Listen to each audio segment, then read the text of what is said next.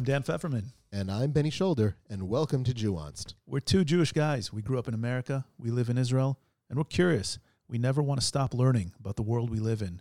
We want to discuss, we want to challenge popular conceptions, we want to think critically, examine independently, and most of all, we crave nuance.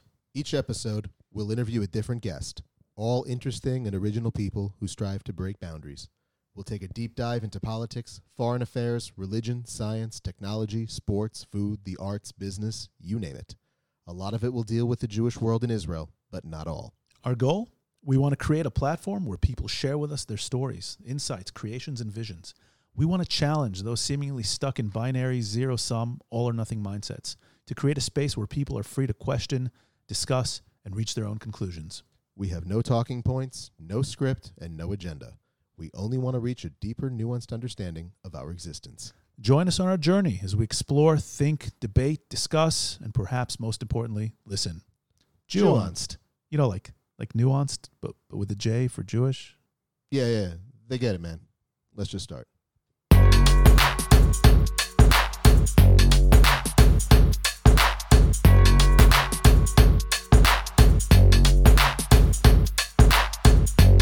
Hi, everybody, and welcome to the second episode of Jewonst. I am Benny Shoulder. I'm Dan Pfefferman. And we are coming to you live from our studio in Rehovot, Israel. And we have the pleasure and the honor of having as our guest today Rabbi Chase Rishon, who goes by the pen name Mani Shtana. How you doing, Chase? Hey, everybody. What's going on? Good times. So before we get this going, we just wanted to say before anything else, it was important for us to have this conversation at this time, especially because, you know, as two Jews who grew up in the States, you know, we're watching along with the rest of the world, but from afar, the events that are transpiring in the United States today. And like everybody else, we're hopeful and concerned about what we're seeing. And we have a kind of a distance from it being here in Israel, but we're also very, very close to what's going on because of our families being there. And apart from everything else, we're concerned about our country, and we're probably most importantly really concerned about what's going on with our brothers and sisters of color in the States and around the world, but particularly where we grew up. So, we wanted to have a dialogue with you, a discussion with you, and kind of learn more about what's going on. But before we do that, introduce you to our audience. Chase is one of a growing cadre of incredibly talented Jewish leaders of color. We pulled that from your website. This is totally your bio from the website, by the way. But that's cool. Stock copy. Very professional. He is an author, writer, educator, playwright, rabbi, and public speaker whose work on racial and religious identity and culture and how their intersections manifest in America takes prejudice, bias, and ignorance head-on, asking the questions about humanity, race, religion, and social injustice that we all have and are maybe afraid to talk about with gut-punching insight and gut-busting sarcasm. A lot of sarcasm, if anybody knows Chase. A New York, I feel attacked. Yeah. A New York-based African-American Orthodox Jew born from two African-American Orthodox Jewish parents. Mani Shtana grew up in the Chabad Lubavitch movement and hails on his mother's side from a legacy of African-American Judaism stretching into the 1780s. So we're going to want to hear about that. Holy crap, that's old.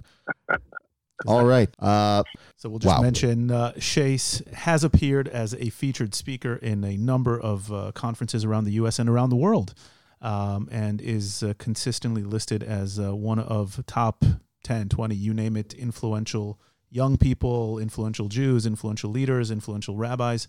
We highly recommend booking him as a speaker, which in this day and age takes the shape of Zoom and other online platforms, but as soon as that's over, also in person. I personally had the pleasure of meeting Chase exactly this time last year.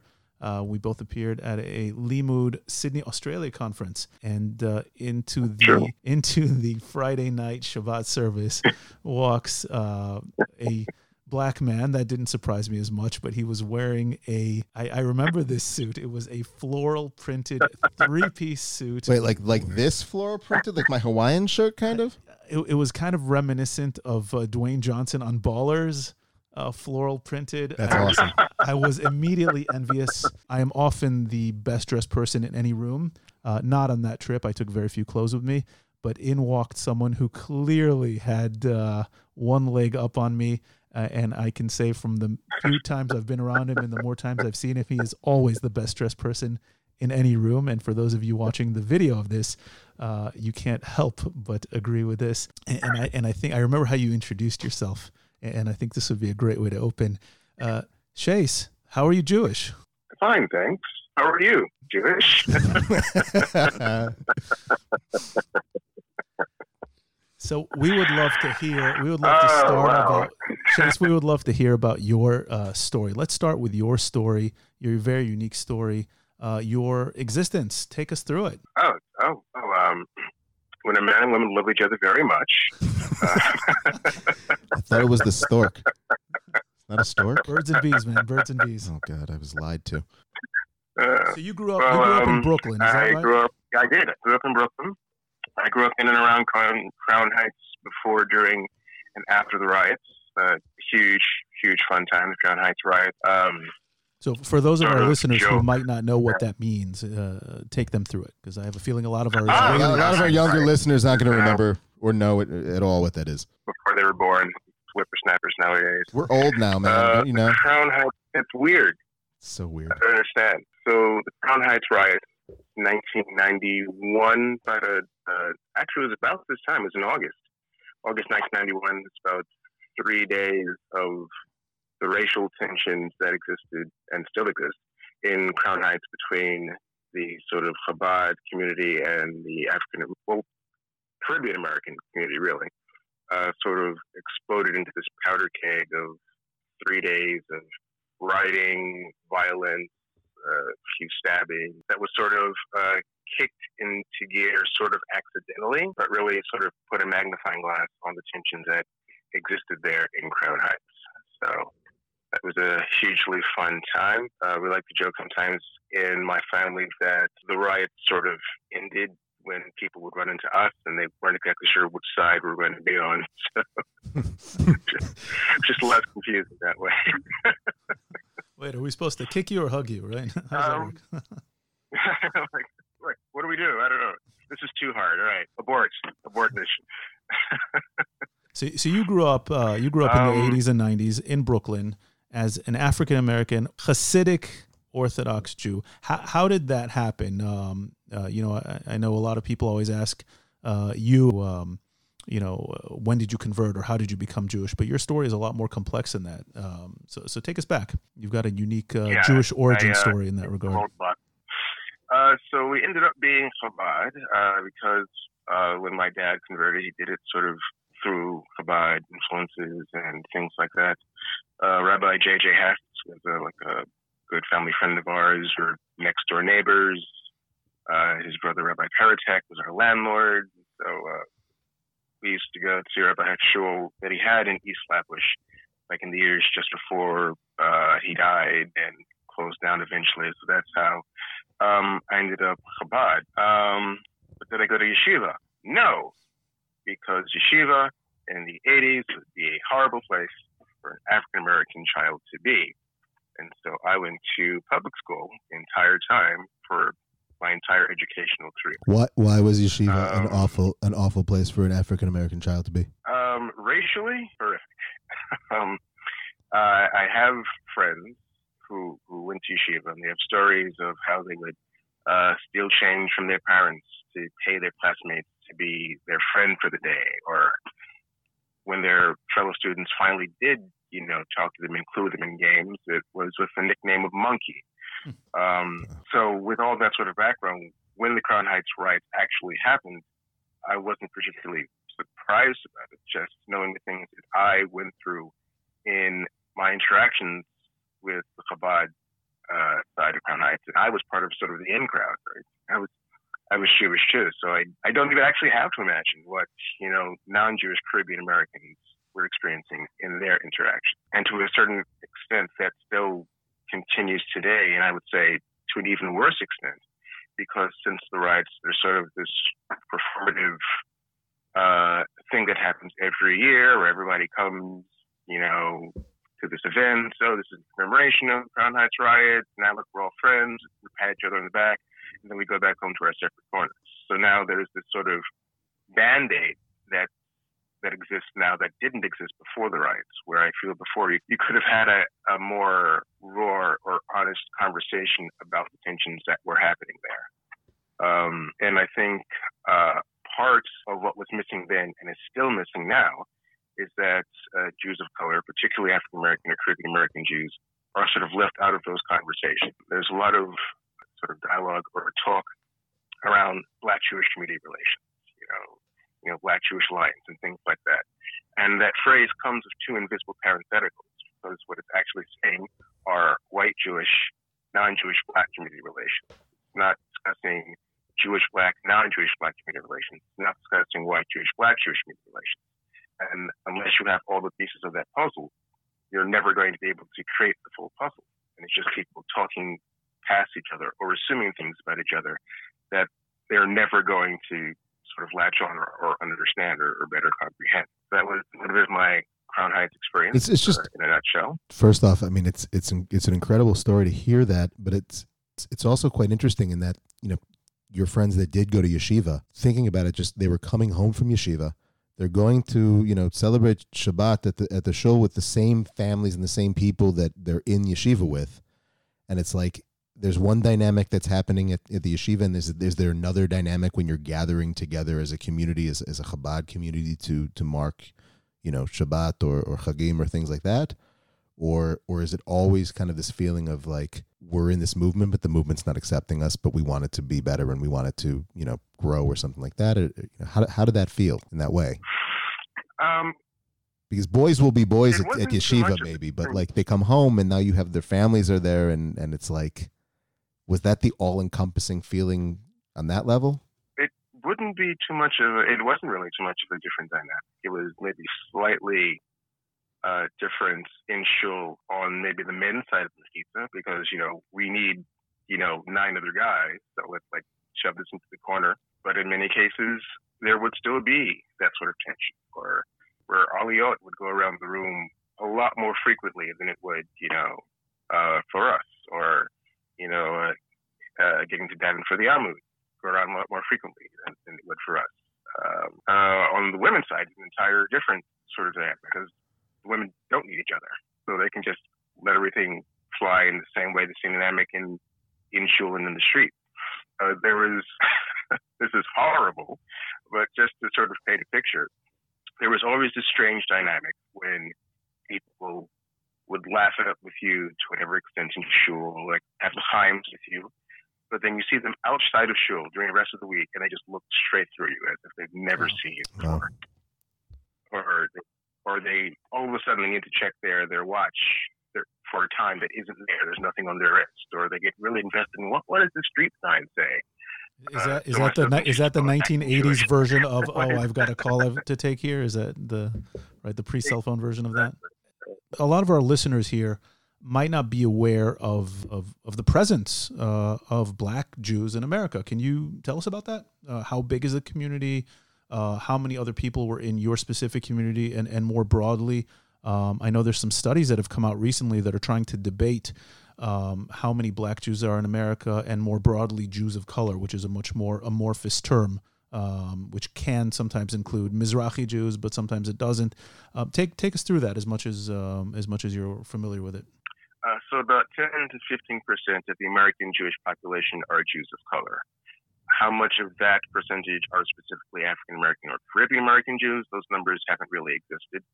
I mean, haven't really been tabulated because Jews of color in America have been historically undercounted and underrepresented when it comes to these kinds of surveys. Whether you're going off lists or areas where Jews live, that's only a certain kind of Jew or a certain kind of name. Right. And so you're not getting all the different areas where there might be Jews or the different names that might be Jews, etc. When it comes to African American Jews, we've been documented being here a fairly long time.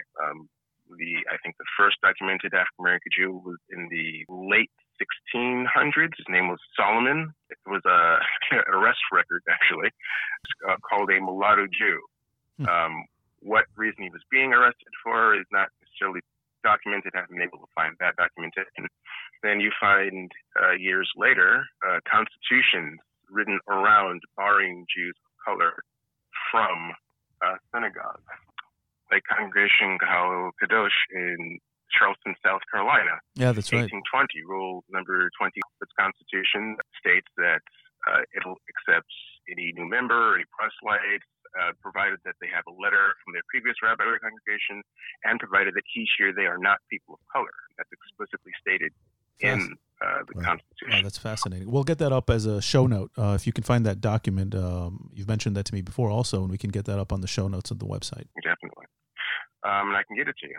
There's also the Charter of Shaarei Chesed in New Orleans, 1828, where as part of the charter, it's stated as a congregation for the white Israelites of the city, which it seems weird to why separate white Israelites out if there aren't other kinds of Israelites, right? In the city. So we've always been a presence in this country for almost as long as it's been around. And if you go back that far in the past towards the origins of Black Jews in the United States, is it known, were those people Jewish when they came over from the Caribbean or from Africa as slaves, or did they convert in the United States?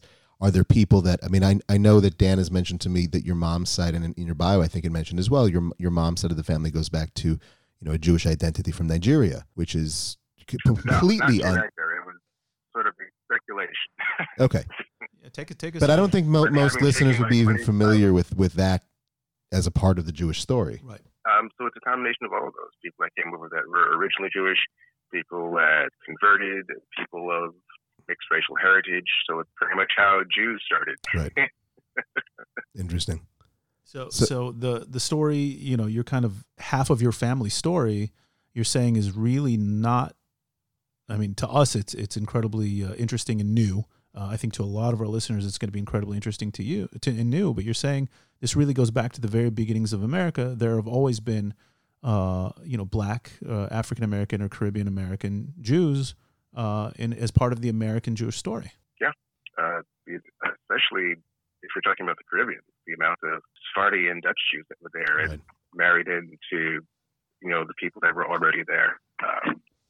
I can't throw a rock amongst any of my Jamaican friends without hitting half that at least have some Jewish ancestry, or another half that aren't technically halakhically actually Jewish. Wow. From generations back. What's the history of your mom's side? Our earliest ancestress here was born here, 1780s, born Jewish. Where her family is from, we don't know. We assumed maybe Nigeria. That seemed a logical guess. The largest ethnic group of Africans brought to the Americas during the transatlantic slave trade were Nigerian. The Igbo among Nigerian are the largest ethnic group that were brought to America. Among the Igbo, there are Jewish tribes. But upon doing my 23andMe, I discovered that Nigerian ancestry didn't enter our pool until the mid-1800s. Interesting. An entire pretty much century after we'd already been here. So from where? I'm not sure. There seems to be a little bit more northeastern sort of background DNA according to the study there. So my guess is as good as yours at this point. So maybe you're Sephardi origins. Maybe. Listen, as someone who's half Sephardi, I can say the food's a lot better, so you might as well just join us. It's absolutely better. I don't understand. Wesley, it was Ashkenazi. Were you guys absent the day they gave out spices? Exactly. Yeah. Wait, but this is actually an interesting foray into something for a second. The black Jewish community in North America, going back as far as it goes back, and many of them not having origins that are tied to the experiences of Ashkenazi Jewry, is there its own nusach? Is there its own sort of or do people sort of go with what is the majority of the community that they're a part of? How does that work? Well, Benny, I don't know if you're aware of this. I know you are, Chase. The origins of the first American Jews were actually Sephardi. They were right. even Ashkenazi. That's right. But I know from our conversations, and maybe you'd like to fill us in more on this. From what you've told me, is the black Jews didn't really have a place to fit in within the American Jewish community really until when? So, take us through that part of the story, if you would. I exactly. If we're trying to figure out like African American minhagim or nusach or Masorah, it's only something that has had a chance recently in the past maybe 20 or 30 years to be able to be a thing. As I said before, we see synagogue constitutions. Weren't exactly welcomed in shuls. The sort of concept that exists in many African American communities that Judaism is a white religion, that the real black religion is sort of Christianity. So being a Jew and someone black, you're sort of like a race traitor or an outcast. So even when you're living in African American communities, you're sort of like a Marrano, really, where you're doing it just privately in the house. And so there wasn't really space or chance for a cohesion for those sort of things to arise until recently. I'm the first generation in my family that's been able to publicly observe holidays since childhood. Like my mother growing up in the 50s in Williamsburg and Bensonhurst couldn't exactly run around, in a Purim costume. Right. Yeah. It'd be a bad look. A little black girl like 1963. Who's going to sell her a sukkah? So what did they do? I mean, as far as you know, your mother, your grandparents, your great-grandparents, how did they live their Jewish life, not being able to really be part of a community? They lived it privately and at home. That's how I was able to survive. And where would they have looked for rabbinic leadership? Where would they have looked for guidance? I mean, to what extent could they even access that? I'm not sure about my grandmother. I know my grandmother did have, some Rambam. I have somehow, I don't even know how, but both her Humash and her Siddur were both Yekkish. For some reason, she has these German Nusach Siddurim and this German Nusach Humash. So very weird and wild, particularly since I ended up marrying a Yekki. A black Yekki. It comes full circle. A Blackie. A Blackie. We're coining it. That's it. You heard it here. A Kente law. So wait a sec. I gotta ask. This is a fascinating story, and one of the things that I'm sort of hearing in the story is that, the Jewish community over time, today and over time, has not been so cool with the black Jewish community. And maybe that's the understatement of the year. And for me growing up, and I can only go back to my own experiences growing up, in a Jewish community in the States, this was unknown to us. And it may be because my Jewish community growing up in the States was in the Midwest, and there weren't that many black Jews that, I could, know around where I was living. But social justice or progressive issues were always at the forefront, especially, I grew up in the Reform movement, and that was a big part of it. And it's just bizarre to me that this is something that wasn't known, because we're always talking about issues like Tikkun Olam and looking out into the world and where we can, ally with different marginalized communities. And a good place I would assume to start would be at home, in the Jewish community. And the Jewish community includes people of color and a deep history of, black Jewish tradition in the United States that in many ways predates that of the organized, the majority of the organized Jewish community in the United States. So, is it just that I grew up in the Midwest and I'm unaware? Is there some sort of a reckoning that still needs to take place in the broader Jewish community to kind of, embrace this and start with our own when we're looking to be allies during this time? How do you make sense of this? I would say yes to all of that, and there's a ton of commentary I have on all of that. Yalla.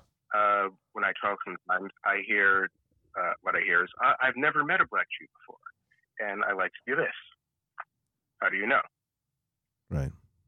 Just because I'm wearing tzitzit or kippah, I could be sitting next to you on a bus in a hoodie, and I'm still Jewish, just because you don't see the outward trappings.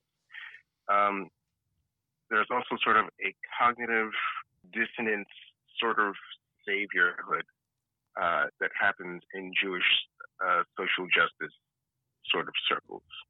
A lot of the language used is, as Jews, it's our, duty and our history to help, this community over there, and we're helping these people over there. Well, there are also Jews in that community over there. Right. Like, we're a multiracial, multi-ethnic people. Every issue that exists in any country is a Jewish issue. Stop and frisk affects Jews. Racial profiling affects Jews. Police brutality affects Jews. There is no issue that isn't a Jewish issue. Not that that should be the end of Jews being involved in social issues. So that's sort of a myopic, selfish take. But to sort of frame it as, we're helping those people. Those people are in your backyard. They're in your pews. They're in your synagogues. They're in your day camp. And with that sort of mindset comes this weird paradox. Like just last year at the URJ conference, where the Reform movement had the entire sort of policy stance that we're going to advocate for and champion reparations for African Americans in this country. Great, huge social justice step, very, very bold.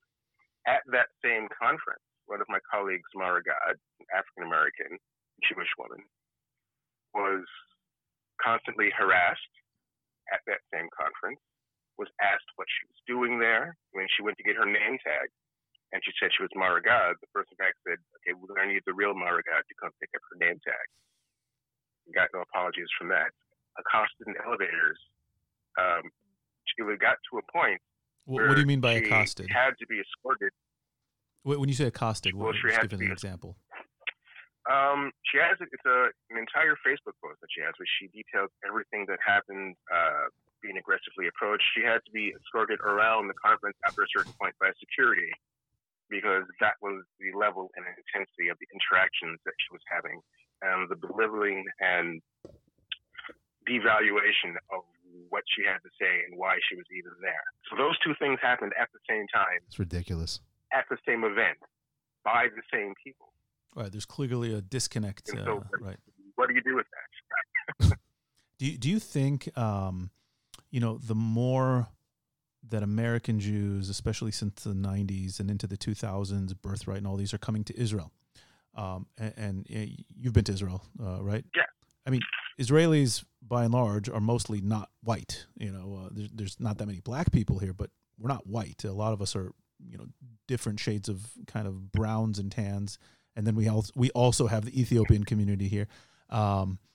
Is that starting to change the way American Jews are viewing themselves as, Jews as not just white, but a multiracial people? And then kind of alongside that, I keep hearing something that, again, as someone who's part Sephardic, part Mizrahi, I always hear American Jews talking about themselves as white Jews, which kind of has always bothered me, but me personally, it bothers me. No, it bothers a lot of us. I mean, I know, for example, like my kids, my wife is of Iraqi and Persian heritage.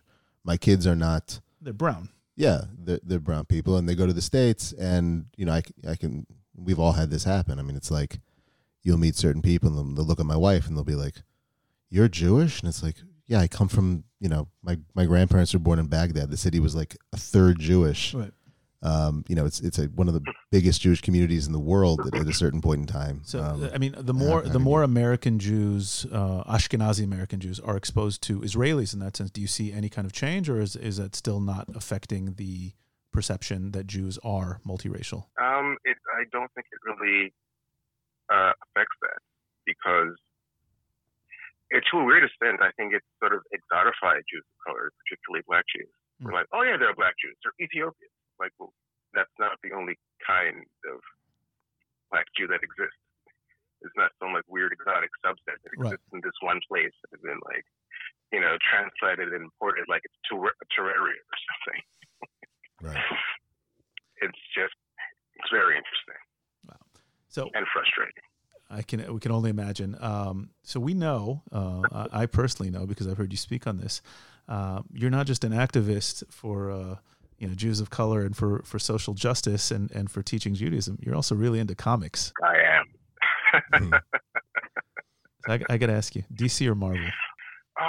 That is such a heartbreaking question to ask these days. I was a dyed-in-the-wool DC boy, like growing up. But the recent cinematic outings are just trash.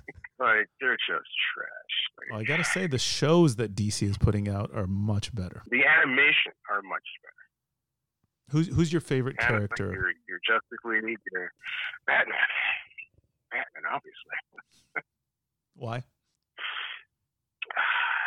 There's just that, like, Superman, he's nice, he's good, right? And he leads sort of from, like, this place of hope.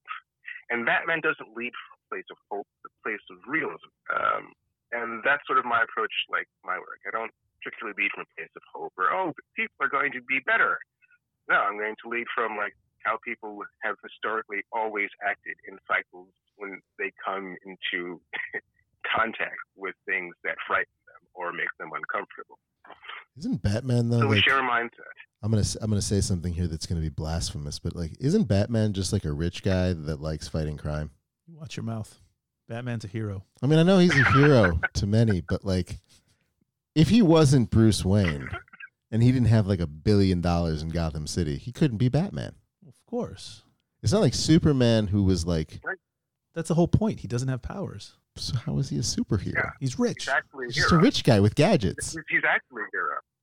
Superman's not a hero. Superman goes into 90% of his encounters knowing he's probably going to make it out of it. Batman doesn't have that assurity. Batman is Yet like, he goes out there every night and does it anyway. He could die. He could literally He could die. every night. It's like if- Batman's worst arch nemesis is a clown with manic depressive disorder. No offense to any people with manic depressive disorder. clearly, but do you think like, okay, Or like, clown. if Jeff Bezos watches Batman, do you think he's like, I could do that? I could be, That'd be fascinating. right? That'd be really fascinating. I mean, it requires a sort of altruism that I don't think Jeff Bezos Yeah, I has. was gonna say, I don't know. No. He has some things to work on before he gets to that place. So, something fascinating I've heard you talk about, Chase. Share with the listeners here. You've mentioned that kind of comics are America's. How did you describe it? I'd love you to get into this. They're America's mythology. This is a deep point, a really cool insight. Take us into that. Well, America is one of the youngest countries, especially one of the youngest major countries in the world. And it's unique where it's populated by people from other countries with older traditions. And so people who come here have that sort of cultural familiarity with mythology and older tales and stories being passed down through generations. America doesn't, have that. America doesn't have like an American mythology, and comic books sort of fill that void. It's the American sort of cultural touchstone that everyone American can sort of buy into. And even the conception and progression of comics follows the same patterns as classical sort of world mythology, where world mythology starts out with, a pantheon of gods, and then slowly degenerates to heroic figures, and slowly degenerates to like very powerful kings. And comics do the same thing. They start out with like a sort of pantheon of gods sort of concept, like your Justice League, where pretty much every member of the Justice League has a counterpart in the Greek pantheon and its mythology. Superman is your Zeus, Wonder Woman's your Hera, Batman, speaking of, obviously your Hades. He thrives and lives in the underworld. He literally lives in a cave. Flash is your Hermes. He lives in a cave with a Green Lantern butler. is powered by light. That's your Apollo. Okay, hang on. Why does Batman not have more than one butler? Like it's an old guy, first of all, and he's doing everything. He's helping him fight crime. He's doing like the computer, high-tech stuff. He's probably cleaning. Does he can afford a bigger staff? But I don't think even Batman has enough money to keep all those mouths shut. Didn't think about that aspect. You have the one butler. That's all you have to worry about. That's right. Wow. All right. Well, Hey, so what's really cool? I don't know, Benny, if you're aware of this. The Jewish origins of a lot of these comic characters, or the creators. Yeah. I know that. I know that. Batman, Bob Kane, and Bill Finger. Yeah, I know that a lot of it's like allegorical for fighting the Nazis. Good and evil and that sort of thing. But Shea Bond does a great job of that in Cavalier and Clay, which is probably my favorite novel of all time. Terrific. Do you think there's I still have yet to read that one. Oh, come on. Are you kidding me? Yeah, I know. I say I've lost my cred. I say this to you as both a fan of comics and as a fan of literature, and as an author yourself. You have to read that book. It is maybe the best written English language novel I've ever read. All right. So it's been on my list for like years. I've just never gotten around to it. There you go. The best written English novel you've ever read? Okay, let me. I mean, I read it too, but like, let me qualify that with I mostly read nonfiction, so I don't read a lot of novels, and not all of them are originally English. But as far as the original English stuff I'm reading, the writing is just fantastic. Wow. Wow.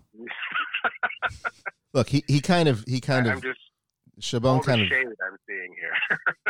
Chabon kind of ruined it for me when he came out with like all kinds of like anti-Israel type stuff. But actually, that's a good segue into what we're going to talk about next, because before I like go into a cancel culture place with Michael Chabon, where I want to like not read that book because of something he said as a person, that kind of ties into what's going on right now in the world, because right. So that's how it is. We're watching a lot of this here.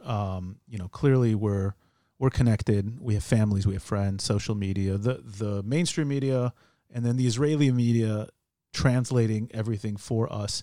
But just over a month ago, a black man, George Floyd, was literally murdered by a police officer in front of cameras for the entire world to see. Protests, riots, looting, all of this broke out. It seems insane. You want to add something here? Well, I was just going to say, I mean, it seemed insane. I didn't, we didn't get into this before, but like I grew up in Minneapolis, and my family lives in Minneapolis. And when this happened, it was kind of like this, what? Like, my mom lives literally, like, she lives a 5-minute walk down the street from Lake Street, and I think watching it from the distance that we have across the ocean in Israel, but seeing something happen in my hometown, and then it was like, juxtaposed onto what's going on with COVID, and it was like this, I'm used to people calling us here in Israel when there's stuff going down and being like, Benny, are you okay? And now I'm finding myself on the other end of that, calling my family and being like, okay, what the hell's going on? Like, what is everyone okay, and what's going on? And then realizing, like, there's something much bigger. And in a way, I felt helpless. Like I was here, and I couldn't be a part of what was going on in the city that I grew up in. And I'm trying to reach people. And today, with unverifiable media sources on social media, plus all the fake news and just really disingenuous propaganda from going on both sides. So, first, you as a black man in America, how have you experienced this? And then, kind of take us through this. Help us cut through the media. Help us cut through the biases. Help us cut through the fake news. Let's hear it from your perspective, both personally and kind of taking a broader look at this. So an easy question. Okay. Yeah, we like the easy questions. That wasn't loaded at all.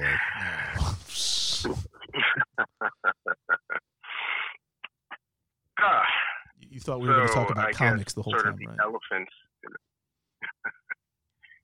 I guess sort of the elephant in the room is, Black Lives Matter, right? The hashtag, the movements, and people's conceptions and thoughts sort of around that. There's also the criticisms that immediately come for it. The sort of knee-jerk reaction of all lives matter, or what about black on black crime, and all these like different pieces. Not even getting into the Black Lives Matter is anti-Semitic and anti-Israel and all those kind of things. Let's come back to that later. Let's save that for the end, for dessert. We'll loop that back around to that.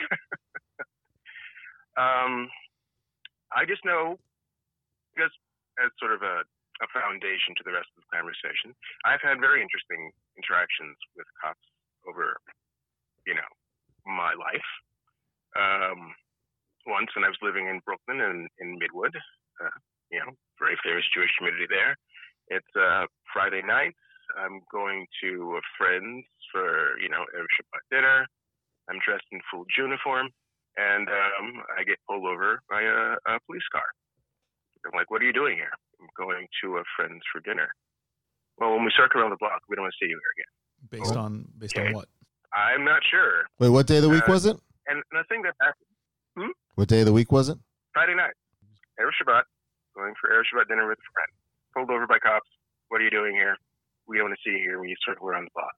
To which, apologetics are like, well, there's so many attacks against Jewish community by, anti-Semitic attacks by, the black community, so they were just being safe.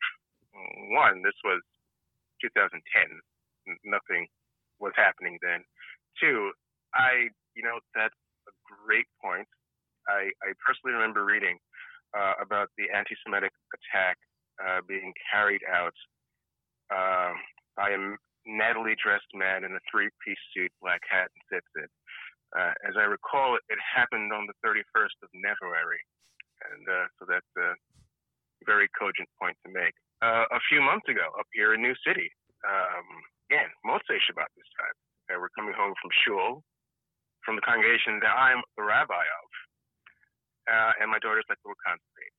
So my wife's like, yeah, I'm going to go walk ahead. I'm going to get the car. I'm going to come back, pick the two of you up. So, it doesn't do this weird, painful walk thing.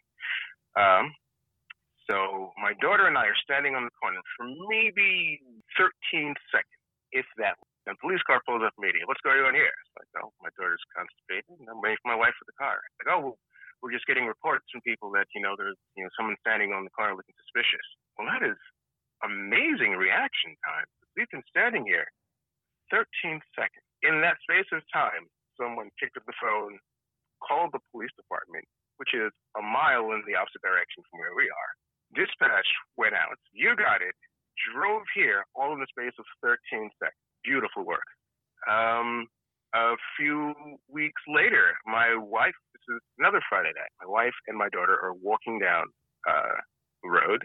They get pulled over by police. I'm like, what's going on here? It's like, well, we're going to dinner to a friend. And the policeman asked my wife, well, and who's this? She's like, my daughter? Like, do you think that she was in the middle of the world's slowest kidnapping? Like, walking a 5-year-old down the highway? Like, what exactly did you think was happening? And it's like, oh, I just wanted to make sure, like, that everything was okay, you were safe, and he drives off. Well, if you were concerned that she was safe, why wouldn't you have offered a ride? It's the middle of the like, what's really going on? Like, when that happens, you're thinking to yourself, you see the cop car coming, you see what's going on. It's like, oh shit, here we go. Yep, being pulled over for living while black. Right, you're black on a Friday night walking down the street. Is that the New York version of driving while black? Just driving while black, walking while black, living while black, just blacking while black. I mean, it's incredible. It's an actionable crime. It's incredible. Something that my dad teases me because I look like an Arab terrorist, but truthfully, I've never been. What's that? You're not. I am not. But so truthfully, in America, I've never been stopped or harassed by police. It's something that I don't even think about. I never see an American cop and say, oh, here we go again. And when all this happened, admittedly, I don't have a lot of black friends. I grew up in an area with very few black people, but the ones that I am friends with, I'm seeing the stories coming up on Facebook. I'm in touch with you. I'm in touch with other people, and realizing that for black people in America, this is an everyday part of their experience, something that I think a lot of white people are just way too dismissive of. And how does that make you feel on a regular basis? I find it weird when people are just discovering this, because it's not like we haven't been saying this the whole time. Right. It's sort of my same reaction to people who were shocked when Trump got elected, saying, oh, this isn't our country. Like, what country did you think you were living in this entire time? On the day Trump got elected, the American government was taking land away from native tribes again to drill for oil again. On the day Trump was elected, women were being paid 80% of men. On the day Trump was elected, there was an entire ethnic group saying, hey, maybe not shoot us to death, cops. These are things that have always existed. And when it comes to this sort of existence as a black American, like a cultural touchstone is having the talk with your kids on how to get through a police encounter safely. That's never not happened since ever. Whether blatantly having police dogs and fire hoses, directed at you in the 50s and 60s, or being pulled off the side of the road and assaulting any number of ways in the 30s and 40s to the police brutality that exists today. And what is sort of more frustrating are sort of the pushback responses that you get from that. The most ridiculous one, again, being that whole black-on-black crime thing. It's like, well, why aren't you protesting that? So, I mean, take us through that, because you hear this a lot. Why would anyone? You hear this a lot, and if we can get unattached, disemotional, that's not even a word, I just made up a word, unemotional, unattached from this for a second. I come from a policy background, for example, a policy analyst, research background. And people have tried to make the point, some of them to what about the issue, which I can't stand when people what about issues, but some of them are genuinely trying to have a conversation here. And feel free to engage with it as much as you feel like you're qualified to. I know you're not a spokesman for any kind of movement or organization. People say, okay, I forget the exact statistics, but on any given weekend in America, 50, 100, whatever, black children or black people are killed in black-on-black crime. And the numbers of black people killed by police every year are actually surprisingly small. So why isn't that an issue? I mean, we have a platform here. You can talk, you can explain this, and hopefully people are going to listen. Why shouldn't that be an issue? Here's one of two reasons. The first reason is you're comparing, that argument sort of compares the actions of civilian criminals to police, who are an institution and agent of the state. So police have the responsibility to be protecting all of its citizens equally. It's not comparable to random criminal Joe over here. That criminal's job isn't to not, be a criminal. That's what he does. Right. When the police are acting in the same way, and you're comparing these two groups, that's inherently a problem.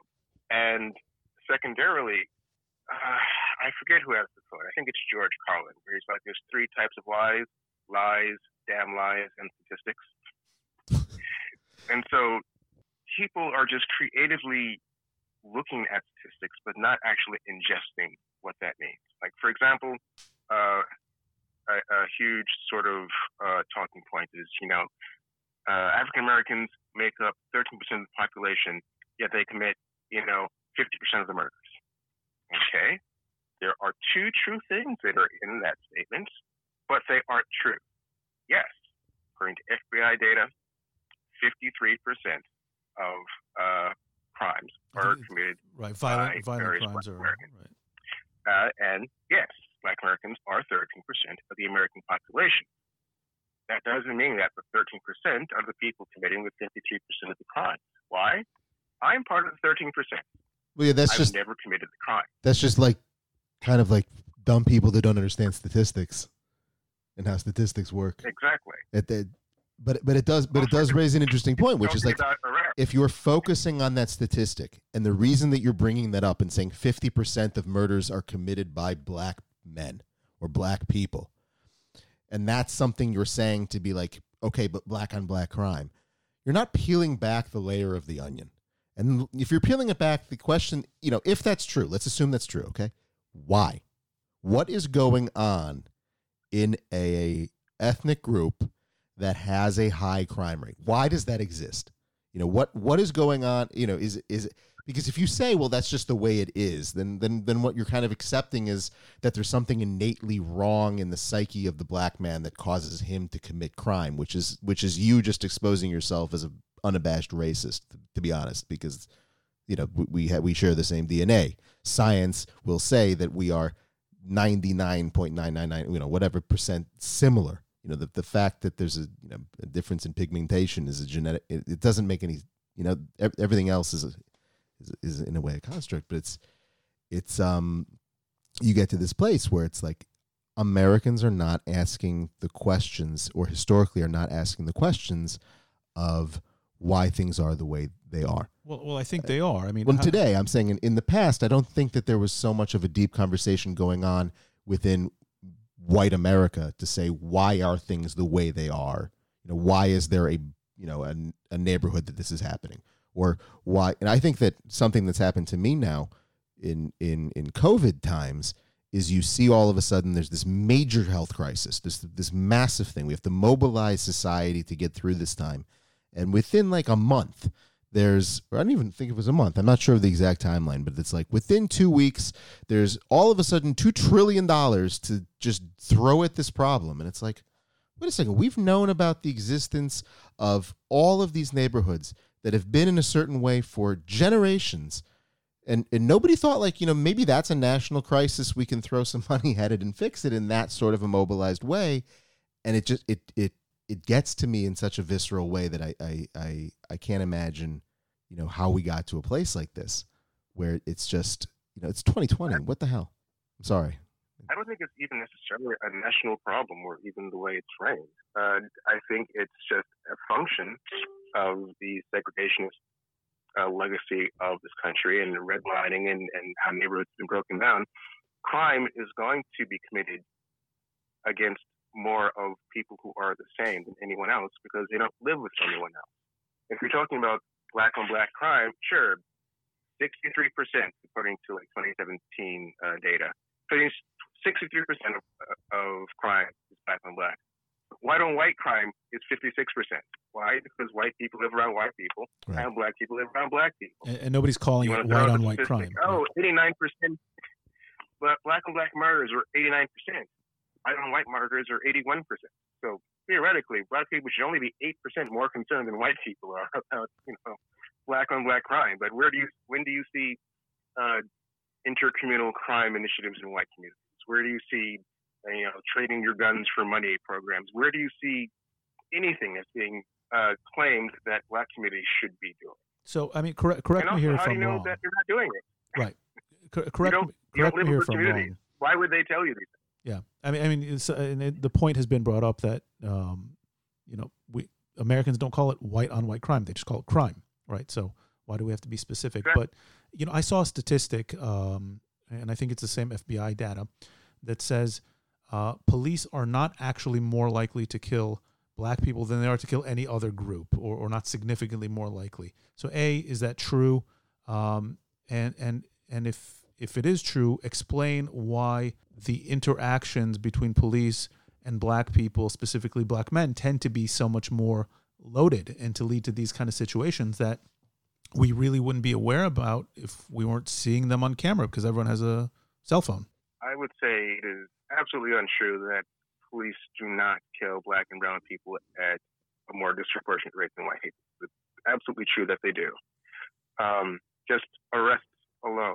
At a certain point in the summer of 2014, I believe, when stop and frisk was still a thing, there were more stop and frisk arrests of black and brown teens than the population of black and brown teens in New York. How does that work? That's wild. So you've made more arrests than the population, if you've made 40 arrests, but there are only 20 people of a group, it's like, how do you manage to do that? So can you for a second? Sorry, Chase. I want to ask, because what you're talking about right now, what we're discussing is a feature of something else, which is that there's sort of a we hear these terms thrown around a lot today, and I don't think that a lot of people that aren't experiencing it themselves fully understand what is systemic racism. What is systemic racism versus systematic racism? Because as far as we understand, and I think that the what people in America, by and large, or here in Israel, understand is that, wait, there was a civil rights movement. There are no longer any, unabashedly racist laws in the books that say, a black man is not allowed to marry a white woman or something like that. And if there are, they're against federal law. So how is it that there's a system of racism that exists in 2020 in the United States? Basically, for all of us ignoramuses here, explain to us what systemic racism means, because I think a lot of people hear it and say, "Well, I'm not racist." Right. I don't see color, or I'm not racist, or some of my best friends. So explain this to us. Please break it down. I'm thinking of two sort of examples of systemic racism. The first I'm thinking is the Federal Housing Administration. How huge loans were given to white Americans to sort of create, suburban gated communities, these huge sort of neighborhoods, but would only give those loans on the basis that those houses and those neighborhoods would not sell to African Americans. And even if that house was sort of resold, it couldn't be resold to African Americans. And that was part of the lease. Those clauses are unconstitutional now, and they don't exist anymore, but they existed for a huge chunk of time. They existed for about 60 years. And in that 60-year period, generational wealth was allowed to be generated, that the original owners of the house were then able to use that money to help their kids buy houses and put down payments and mortgages. So inherently, even though those laws don't exist, it's created sort of this wealth disparity. And there's this concept of, just put yourself up by your bootstraps. So if the boots don't have straps, you can't do that. And unless you're going to then create a different system that then sort of compensates for that, and you just let this one run and just take out like the piece of bad code, the system is still running on the assumption and the basis of having barred access to sort of African Americans. Another example, Crazy Rich Asians, where I can't remember her name, the female Asian screenwriter. Netflix. Didn't want to come back to the sequel, but she wasn't going to get paid. And the DGA said, well, we pay screenwriters, based on their sort of seniority in, the business. So it's a completely objective, the white screenwriter has been in business for, 20 years, and the Asian screenwriter has only been in there for 3, which is sort of literally systemic. If you aren't being picked and you can't enter these realms, it might seem objective on paper. Like, well, we're fair. You were here 3 years, you were here 20 years, but excluding the fact that we didn't let you in. So then you inherently can't get that sort of experience, which means you can't get the higher pay grade, but on paper it looks fine. It's sort of another example of how systemically it sort of works. I like to give the example of sort of popsicle sticks, right? If I hold a popsicle stick and ask you to move your finger from one side to the other, it's easy, right? So this one, move it. Now you take one, then you add another one on top of that. You could have just said pens. Like another one on top of that. You didn't have to give the example of popsicle sticks. You now have like a fence at a gate you can't just go through. I mean, it's a visual example. It's not necessarily going to work for everyone listening. So that's really what systemic racism is. It's a bunch of, one is either the continuing of a system that was inherently bigoted in the first place, which is removing sort of the bad code, or 2, a series of independently sort of benign systems when combined that create that barrier to keep people out. Okay. So if I want to say it also, it's I was listening to a podcast recently, and it was an interview with a evolutionary biologist named Brett Weinstein. Are you familiar with Brett Weinstein? I am not. He's also a progressive political activist, and he teaches biology, right? Right. So he was actually talking about this from a biological perspective, and he was talking about, I don't know how exactly to say it, but that there are political systems that are in place in the United States dating back generations, going back to pre-Civil War times, when black people in America were in bondage, were slaves, and going through time, you saw a society take place or evolve whose primary role was to prevent rebellion in a way on the part of these on the part of black people, on the part of slave populations, and as time would evolve, you would see with emancipation of slaves, you would see very, very high incarceration rates continue to take place within the black population, basically up until this day, which in some sort of an essence takes out a lot of the male population of a community. And when there are fewer males in a community, there is, the females have a much weakened negotiation power when it comes to the men, because the men are scarce in the community, and the few men that are in the community basically have I don't know how exactly he said it, but he said they're able to act more freely. Am I saying that right? Not freely, but well, basically, it breaks down the natural family unit and the community unit is what he was right. Right, and you see these, there are issues that now are in a community that have an evolved family structure, which are here to this day, and you don't have an equal chance in that way of equal opportunities or whatnot. Layer on top of that all kinds of other elements of racism, and you have problems that are going back generations and generations to no fault of your own, that are baked into the system of America. So while you do not have, somebody knocking on your door and being racist to your face, you live in a system which has automatically put you at a disadvantage. First of all, you still have people, and you still have being those racist people to your face. Right.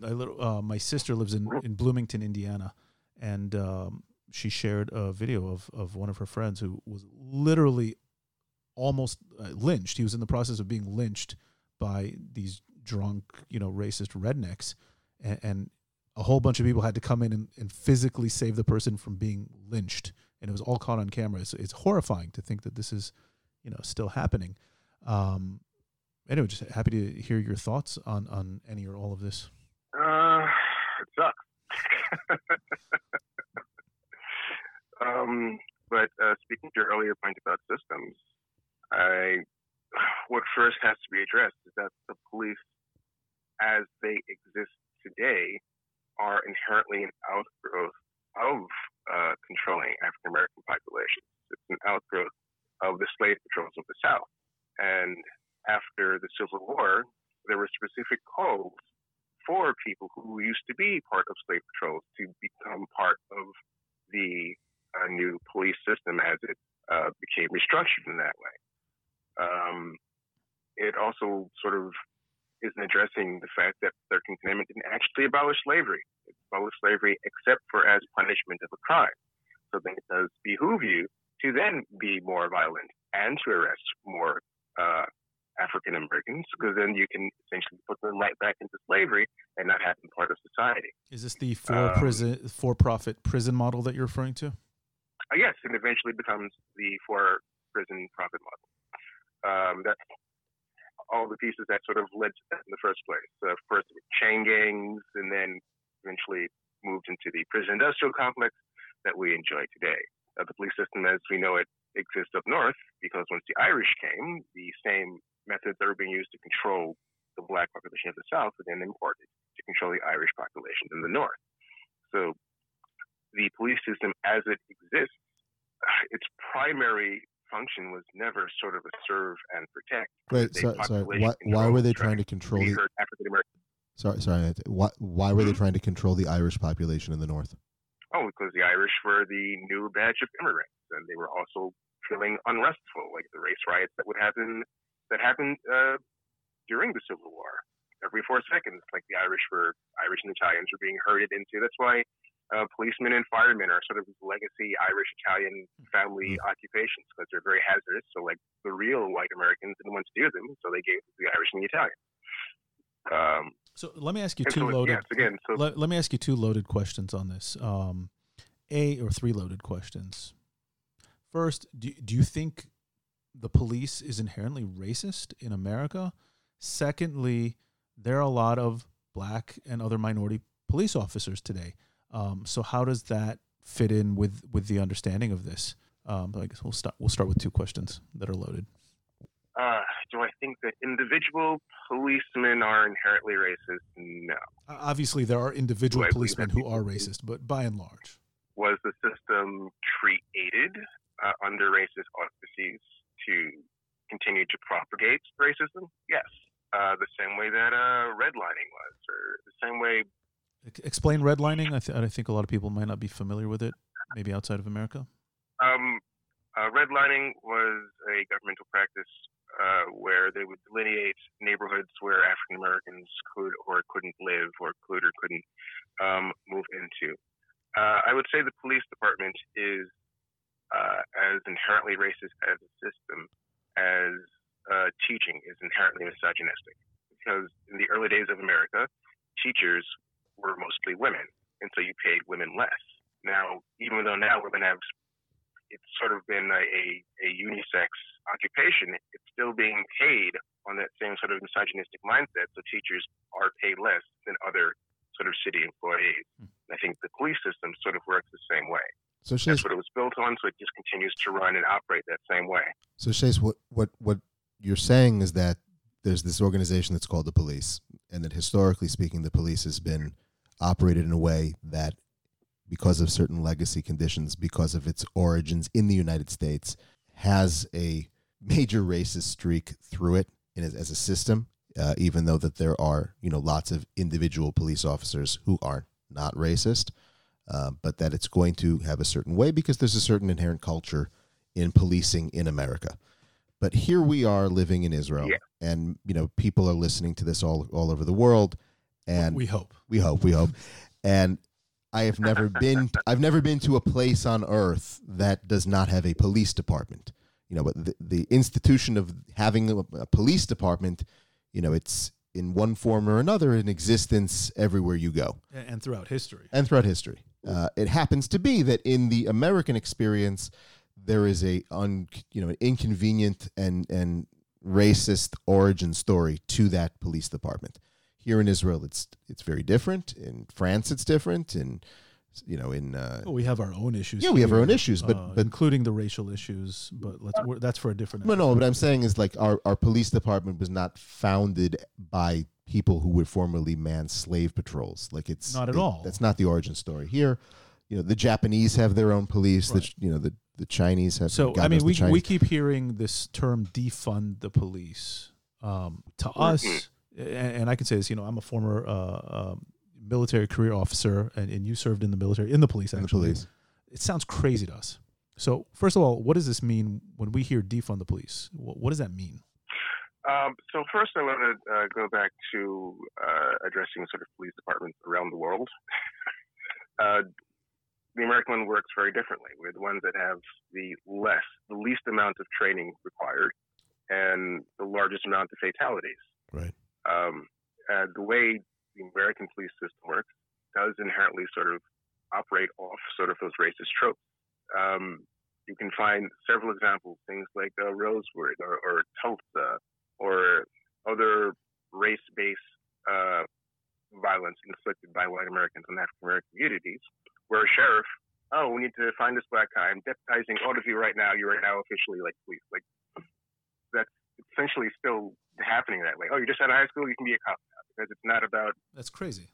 It's not about de-escalation as it is in international countries. It's not about the welfare of the citizens the way it is in other countries, which is why there's training, which is why there's there's pacifist sort of techniques that are baked into other international. So you've said it now. You said about that. You've said this word, training. You've mentioned it a couple of times now. So wouldn't the answer then to to this problem be, better training, better resource allocation towards training, towards hiring?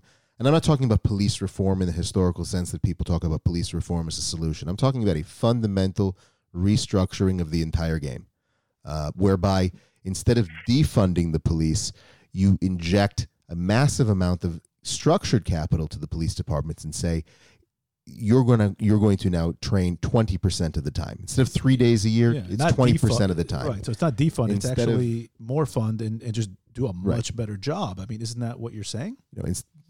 You could say don't buy military equipment. There's no longer an opportunity to buy militarized equipment with this. Now this is going towards tactical training. When I see police with military grade equipment, that's stupid, ridiculous. That's literally what the fund the police made. It doesn't mean get rid of the police departments. It means reallocating funds to other government agencies that will help, decrease the amount of need for police to be there in the first place. It was very mind-boggling during these protests to see these police rolling out with enough military-grade equipment to overthrow a small country, and remembering just a couple of months earlier that healthcare workers were wearing garbage bags because it didn't have funding for PPE equipment. So that's what defund the police means. Maybe our healthcare workers should be able to have their equipment and not our police to have tanks.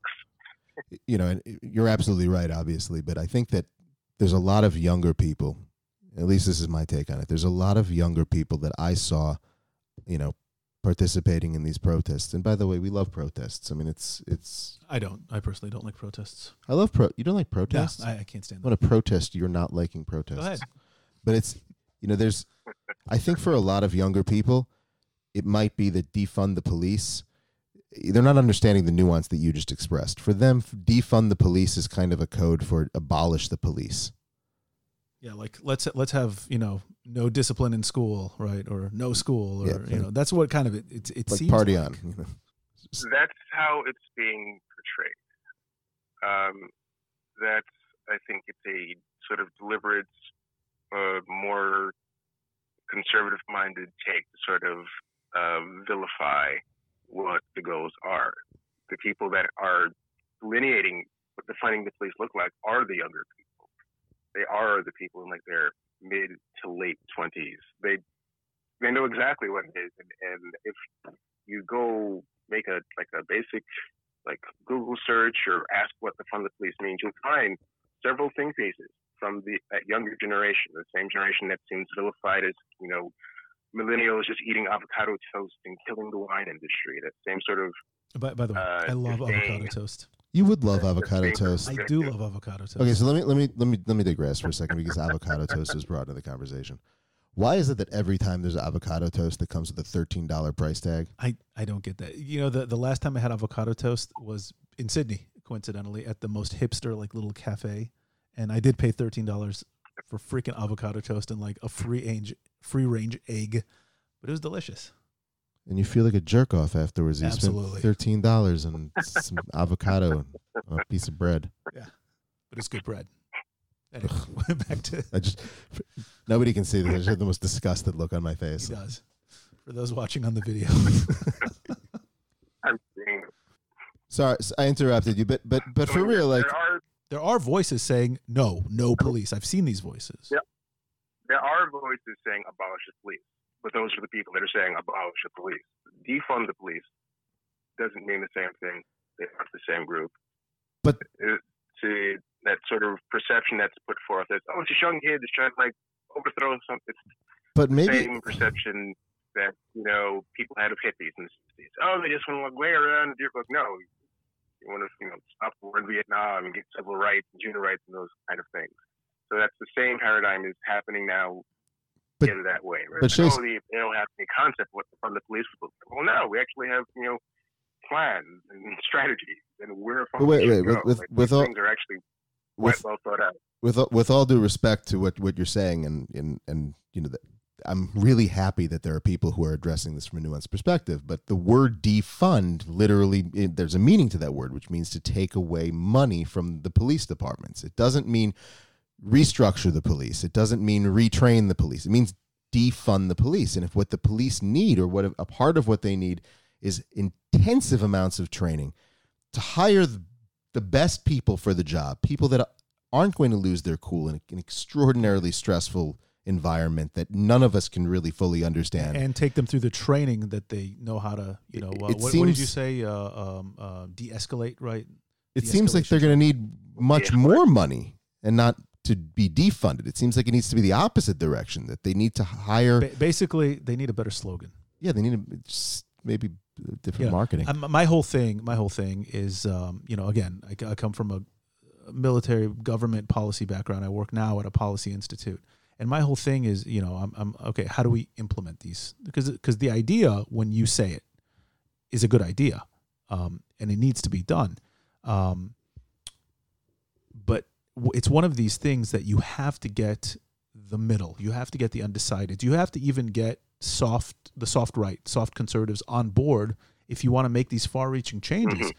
So kind of within this movement, within this groundswell, is there thinking about that, or is it because it seems to me, I'm able to take a step back. Me and Benny here, Again, one of the reasons we started this podcast is to take a step back and to take these nuanced looks.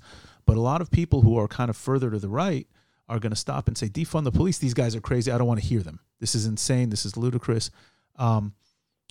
So first of all, is there a discussion about, okay, how do we approach this to get conservatives or, moderate conservatives on our side? Because you're not going to make any social change unless you get, kind of the people in the middle on your side on these matters. I'm not sure how much I can speak to that. I haven't kept that much track of the dialogue around defunding the police and opening it up to be more welcoming to, hard rights or conservative. I soft personally soft right. Don't soft right or any right. I personally am not thoroughly convinced at how successful the defund the police movement is going to be, because we're a country where our military is like 15 times the size of the next 10 countries, and those are all allies. So that's an entire American culture shift that would have to happen that I don't particularly see. When you're talking about cities where their police department budget is tens of times larger than their education budget. One, defunding, I don't think that many people are going to buy it, but it's a necessary thing that needs to happen. We need to maybe take away the funds from after the fact, and now they're in the streets being criminals, maybe put it into the schools so they're not there in the first place. Look, I go back. Shifting from police funds education alone, whether just regular school or police education, is not going to make that much of a huge dent in police department activities, because how often do those tanks get thrown out and all that riot gear and that full, and how often will it have to get to that point if those funds are reallocated towards community centers, towards schools, towards after-school programs, towards counseling, towards drug rehab programs? When you're focusing on just giving it all, we need to stop these things, but that's after the fact. Let's try to prevent them before they even happen. Well, I would, I'd go back to what I said before. I'm saying I would go back to what I said before. Like, maybe it isn't that the money needs to come out of the police budget to do all of those things. I mean, we saw at the beginning of the pandemic an influx of $2 trillion, to assist people in the pandemic. And now we can argue about the merits of where that money went and who took it and how corrupt the system was, and, how many people that applied for, the stimulus didn't get it, and, received credit cards in the mail, didn't know what to do with. I mean, I've heard ridiculous stories. But the fact is that there's a lot of money sitting around somewhere, and, why isn't that money going to do all of those things that you just said and it's necessary to do? Why does it take a massive crisis for people to let that money come out of the Treasury when, I go to America? I was in America in February, right before the pandemic, and I'm riding on the train from Washington to New York. And when you're riding on Amtrak from Washington to New York, if for those that aren't that haven't done it, I mean, you get to see the neighborhoods that are by the train tracks. And by and large, when you're traveling through the cities, and you're going through, Baltimore, places in, South Philadelphia, in between, and even small towns, just all up and down the Delaware River. I mean, it looks like shit. I look at it and it's like, this is America. And it's weird because that's America. And then it's like, you're in New City and that's America. And then there's Newport and Rhode Island and that's America, and Beverly Hills. And it's like, you have such a huge disparity. Huge disparity. And it seems like a lot of the problems that exist in America would be a lot better if people that were on the bottom were brought a little bit further up towards the top. And I'm not going towards any sort of an economic theory with this. It's just, it is to me strange, and I mentioned this before, it is strange that when you look out the window and you see that kind of decay going on in 2020 America, that's not perceived as a crisis on a national level by people. And it seems to me like there's this individuality in America that says, like, well, that's not me, that's not my problem. And it's like, we don't even see each other anymore. Right. I mean, it's crazy that the rest of us in the world, we can say this, not being in America anymore, are like, okay, how is America the only, modern country that doesn't have a healthcare system, right? It's kind of one of these things. And we were discussing this before we started. We're surprised. You have Donald Trump running for president again. easily the most divisive. The people who support him, I'm not going to get into that, but he's clearly a divisive figure and who thrives on creating this divisiveness in America. And opposite him, you have, a 75-year-old or however old he is, Joe Biden, who I'm sure he's a good guy. He is immortal. Is that, we're surprised that this movement and this time hasn't produced a presidential candidate that young people in America who are clearly going out in the streets and demanding change, where's the presidential candidate that's coming out of this who can make these changes? I mean, are you seeing anything? Is there any talk? Is there, how do we change this? He wants a drink now. For those listening, he has got his hand on his chin and he looks dumbfounded. He's touching his face. We're gonna color commentary this, right?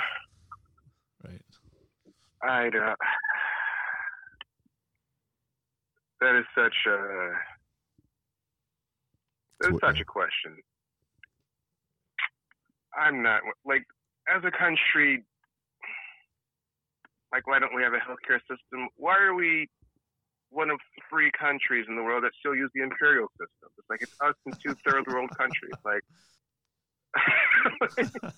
There's so many weird, broken things about America. And yet, everyone still wants to come to America. Where do you start? How do you start? So where do you start? I think a good place to start would, at least for America to get to the habit of acknowledging the whys of where we are,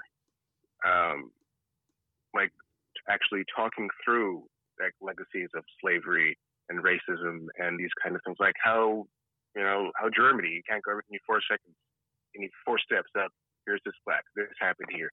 We did this. That happened.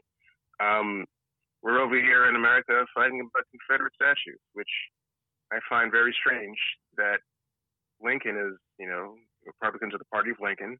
So, right. That was the Union. Yeah, that's a big spin. Republicans are getting mad at Democrats for taking down their own statues. Yeah, I found it very strange that the president came out the other day and said that he's, and he said it in his very Trump-esque way, which I'm not even going to try to do his voice, but it was, he basically, we're never going to change the name of our U.S. Army bases that are named after Confederate generals. It's well, these people committed open treason against that army.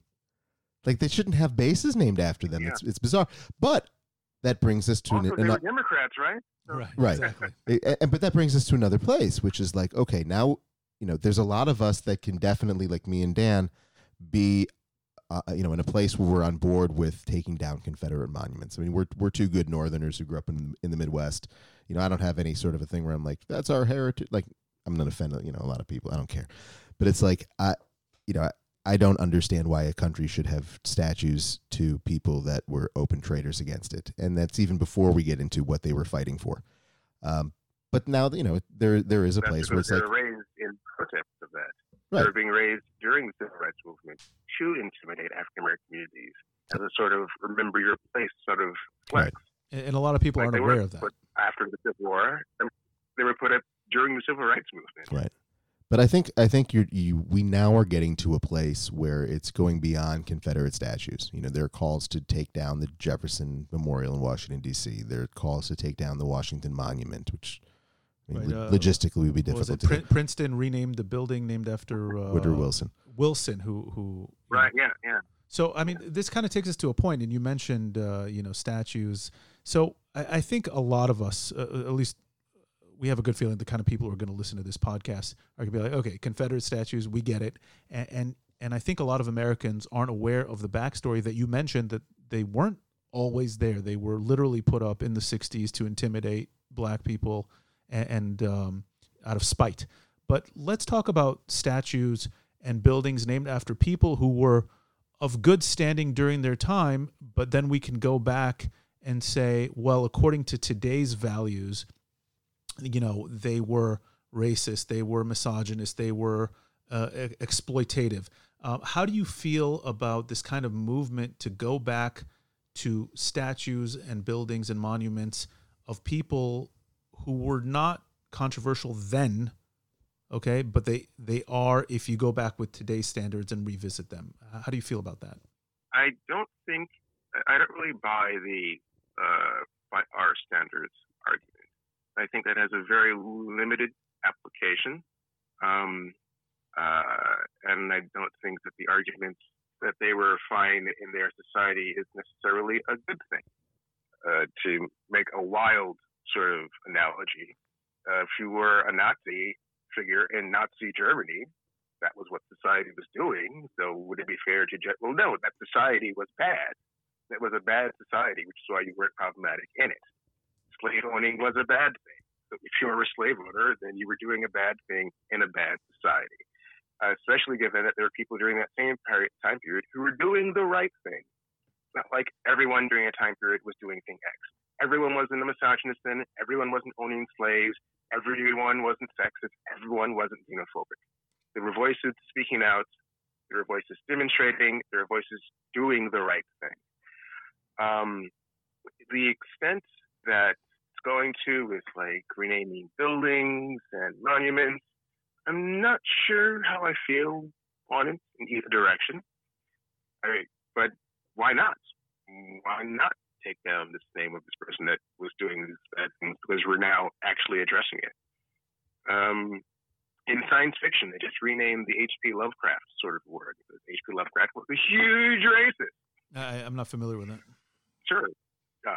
Whenever you see like the wiggly tentacle monsters, like Cthulhu, all that, that's all H.P. Lovecraft inspired kind of deal. Why not actually start to... Doesn't that erase history? Doesn't that erase our collective consciousness? Or to go back to something that you mentioned earlier, Dan, when you need to actually go and make an effect change on a policy level, you need the middle, which means you need also some of the soft right, or vice versa. And if you're going all out, full war, full revolution in the beginning of it, how are you going to get people that are, they don't want to see the Washington Monument pulled down. They don't want to see people, advocate for the destruction of so many things that they hold near and dear. But they may be on board with you about those Confederate things. They may say, you know what? Yeah, that makes total sense right now. There shouldn't be any place in that in America. But they still have a place in their heart for the ideals of the Enlightenment values that, saw the birth of the Constitution of the United States. Right. I mean, how do we talk about people who were massively important in history? You can't deny their important roles, and they were flawed. Okay, so we're not talking about people whose existence in life was to be a slave owner or a slave trader or a Nazi who literally hunted people down, and tried to kill them. We're talking about people who founded a country, who led the Revolutionary War, who wrote the Constitution, okay, and et cetera, et cetera, et cetera. So, is that, first of all, it's clearly a debate that we're having. It's beyond should we have it or not. But how do we have that debate in a constructive way as a society? This is going to sound weird and pretentious. Go for it. But I think this conversation is sort of a manifestation of privilege. And this is why I say this. As someone Jewish, as someone African-American, that's my life, right? I enjoy films from the 1930s. Wait for a second, there's going to be a blackface scene, something minstrelly. As a Jew, Rambam, great on Mishnah Torah. If I need to know how a shofar is kosher, whether it's broken this way or that way, great. Rambam also says those who are not able to achieve the higher spiritual values are the black-colored peoples and those like them in their climate. Among the nature-created things, they are more than a monkey but less than a man. So for minorities, at least in this country, we navigate that all the time. Oh, we like this piece of music. Oh, that guy was racist. Oh, this is such a good book. We really hated women. It's built into us having to exist in this country. I have that with Mel Gibson movies. So how to be I still like Lethal Weapon. Great movie, but the guy's a raging anti-Semite. So right. So how do you deal with this? You as both an African American and as a Jew, right? And I can only speak from a Jewish experience. We've been dealing with this our whole lives. But I don't know if I've ever thought to bring down a statue of, let's say, Patton, because he defeated the Nazis, but turns out he was kind of racist and anti-Semitic, right? I mean, this sort of, well, for me, for a lot of, again, African Americans, it is what it is. A lot of these initiatives aren't necessarily hugely minority, led. They're mostly white American, quote unquote, woke, socially aware people. Let's tear this down. We're like, all right, it was there, it happened. I still have to deal with the other million things and have to juggle and negotiate my relationship with these other million things that are equally as problematic. Well, sure, take down that statue. It's going to drastically change my life. I find that is a conversation I think that white America has to have with itself. The ones that want to keep the statues, the ones that want to take them down, the ones that want to keep the monuments, the ones that want to rename them. And I'm not sure how to guide on how to have that internal conversation any more than anyone else would be able to tell me how to have an intercommunal conversation with like fellow African Americans or fellow Jews. I was actually going to add, if I may, it's kind of like, it's bizarre kind of when you sit over here in Israel, and I'm putting myself in the place of like my wife who was born here and she didn't learn much about America before she met me.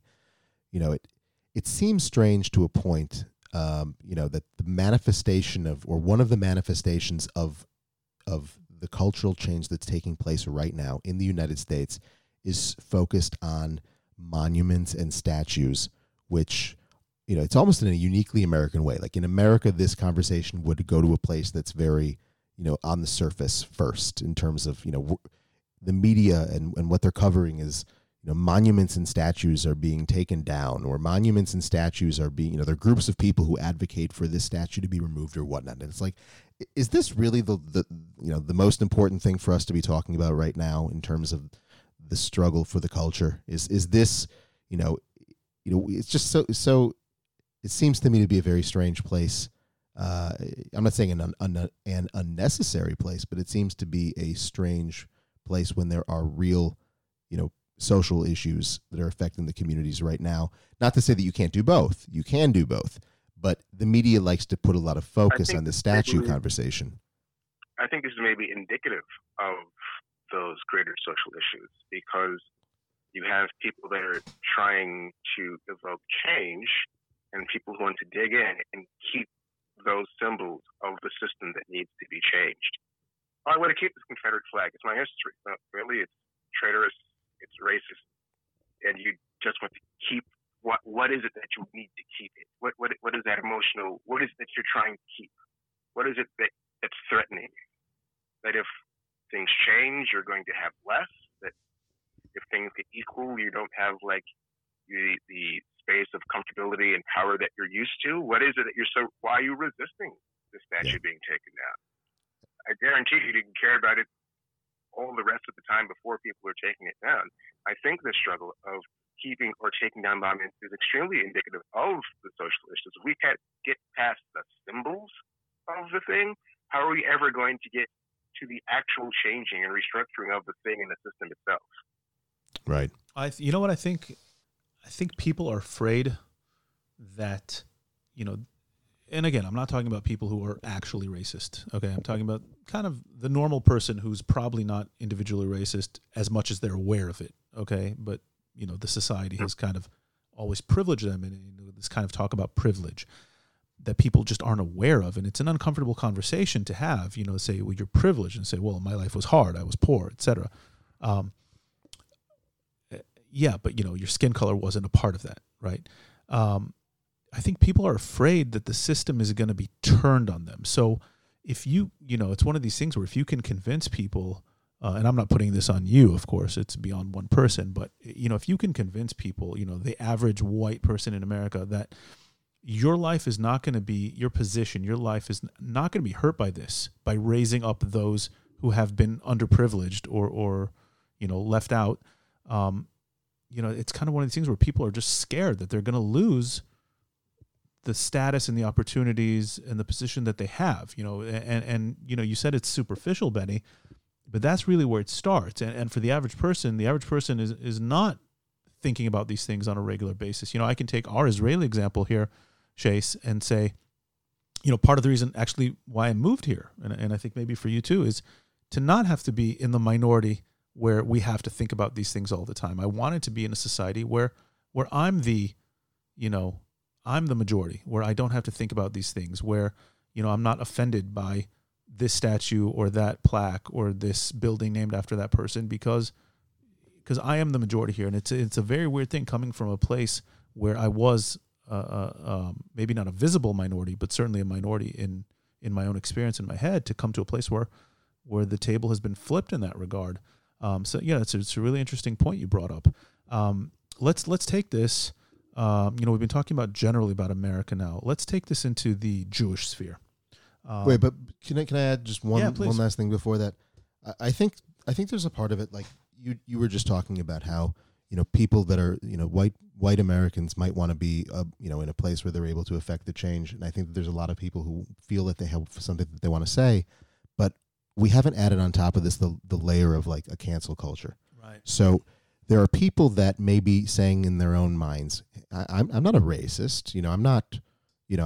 I don't harbor these feelings in my heart. I grew up in a time, maybe they're people that are like my father's age, where they went through the 1960s and they got to a place where they're like, I see everybody as my equal, or, I was a part, or I marched together with, or all the things that you hear people say, especially if you grew up around Jews that went through that era of time. But now you're in a place where people are afraid to even say what they want to say, because maybe if I don't say it exactly in the right way, I'll be fired from my job.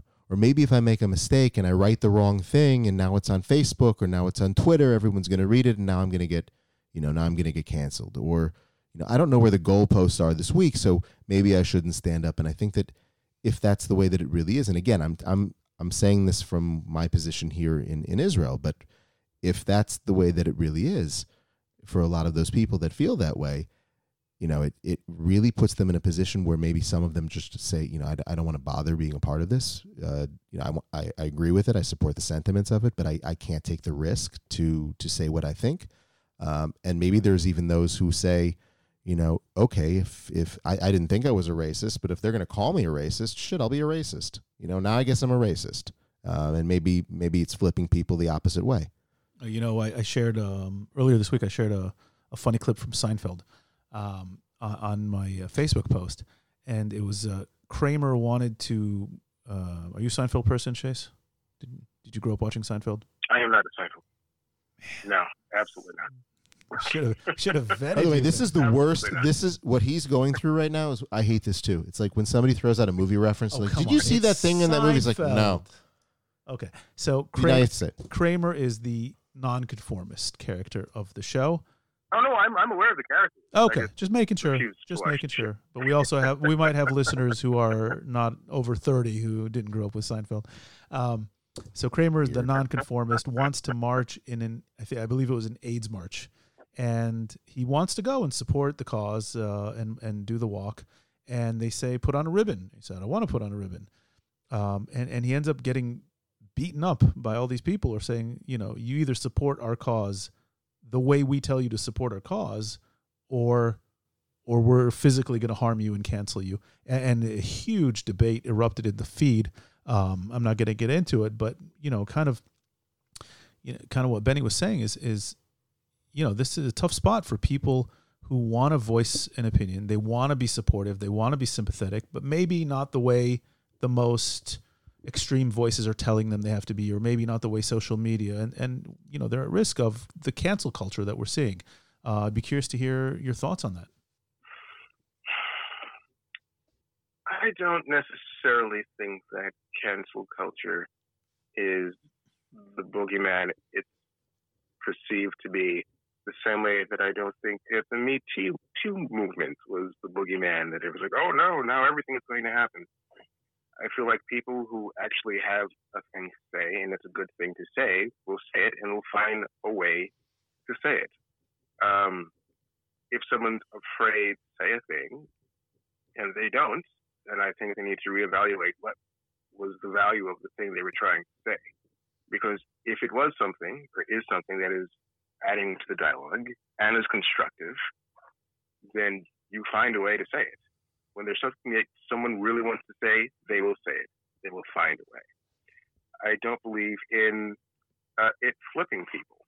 It's just people who were just censoring themselves because they knew that their views were terrible, and so now they just had an excuse. They made it. It's like saying I don't support Jews because a Jew was mean to me once. Like, okay, you met one person, I don't support immigrants because this one experience.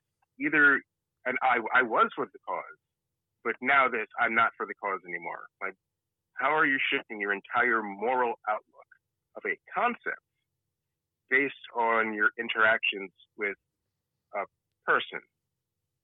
That's like me saying, I used to be against rape, but my female classmate is terrible. So, you know what? I don't care if rape happens. What? That's quite an example. What? So that works the same way with any other. There's no one that's going to be flipped that wasn't really engaged or cared about that issue in the first place.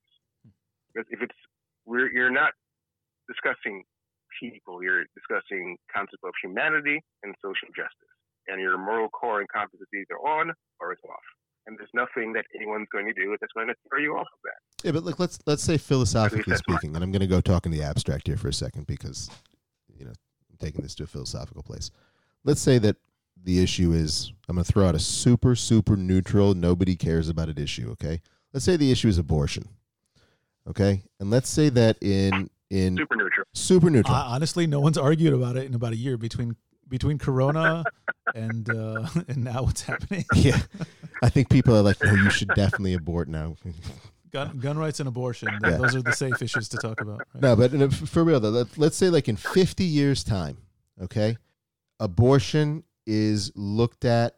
I don't think this is what's going to happen, but let's say that the right has its way and abortion is outlawed, and somehow in the culture, everybody gets on board with this, that we just shouldn't be doing this anymore. That was a thing. It's bad, or you know what? I'll even go further. Let's use something that's not so polarizing. Meat, okay? The eating of meat. Let's say that science develops, just like they're doing now, ways to create artificial yet authentic meat, not like fake beef or whatever, but like made in a lab meat, okay? And then we all, as a culture and as a society and as a civilization, look at the killing of animals as something that's completely and totally cruel and ridiculous, and we can't believe how we ever did that as a culture, as a society. And that if you are somebody that once did that 50 years ago, you are an awful human being, criminal person, and we can't let you be on TV anymore. And it's like, well, wait a second. That's what we did then. Like, and again, I'm not saying that eating meat is racism. I'm not even trying to bring this to a racist place. I'm saying just the concept philosophically of canceling somebody for something that they once did or said that at that time in the culture was socially acceptable. So is there a difference when we're talking about race and we're talking about discrimination or things of that nature, or is it that this is now the world that we're living in, when you have increased polarization in the political zeitgeist, that it's very binary. It's one way or the other. We're now just going to say we're tribal. This is how we are. If you act this way, you're with us or you're not. And is that the world that we're now going to move into? And is this the catalyst towards that?